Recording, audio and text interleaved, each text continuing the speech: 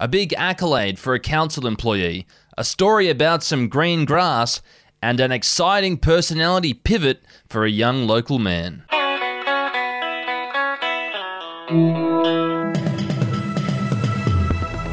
Greetings if you are listening to us on Desert Rock FM, the local radio station for the Diamantina, and hello if you're on the Daily Batuta, our podcast that seems to go out all around the country and around the world. Errol, I'm Wendell Hussey. And I'm Errol Parker. And we're going to start off with a pretty significant local story, one of the biggest to come out of the Channel Country for a little while. A report has revealed that the deep fryer at a public pool is still the hardest working public servant on the local council. Yeah, the report comes following an extensive publicly funded inquiry into Batuta's local council that took roughly 18 months to complete. It assessed the proficiency and suitability of all employees on the books and found that down at Lady Joan Pool, the deep fryer is putting in the hardest yards. And that comes despite earning a pittance in comparison to the other councillors. So special shout out to the 29-litre dual basket fast fry deep fryer. Yeah, I think anyone who's been down there can certainly vouch for that. Those chicken dingers that he makes are sensational. Really, really good stuff. And you know what the secret to that is, Wendell?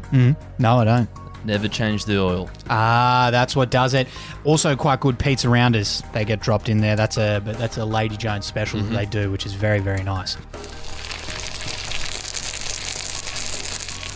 Now, second up, we've got a story about a newly freed city woman quietly dreaming of a nice Saturday night on the couch.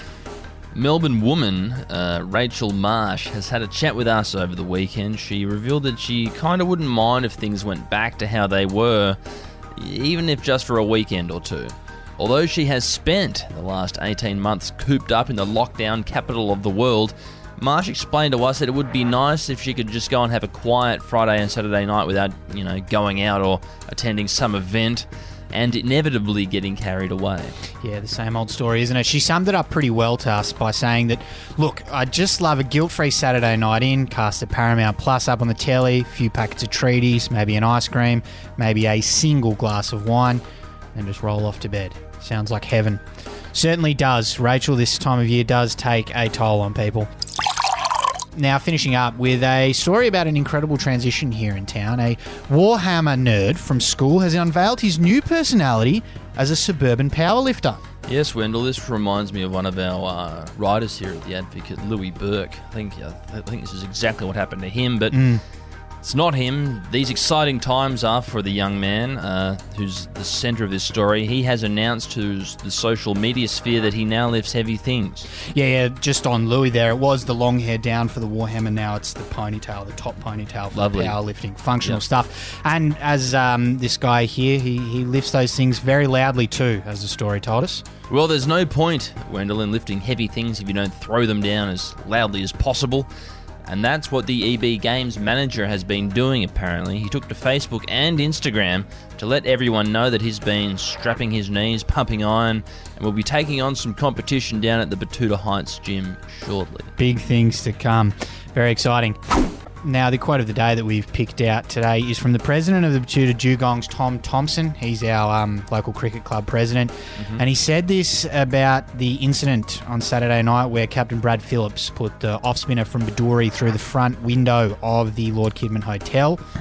In a statement, he said, "We are investigating what the Bedourie Bull Ant said, and we'll make another statement at some point in the future. If we don't, do not come and hassle us for it. Leave us alone. Kind regards." Yeah, well, that's one thing about the Lord Kidman is that they know when to hold them, they know when to fold them, they know when to delete the CCT footage and know when to not talk to the police. And I think everyone's handled this situation perfectly, except for the Bull Ant. No, carrying on and making a bit of a fuss. He won't be welcome back in town, I don't think. It's a different way of doing things out in the Channel Country. Not till next season, mate. Not till next season. So it'll be an interesting return. Anyway, that's all we've got for you. Hope your Monday's not too painful. And we'll talk to you tomorrow on Tuesday. Bye-bye. Kalispera, as they say in Greece. Ciao, as they say in Roma.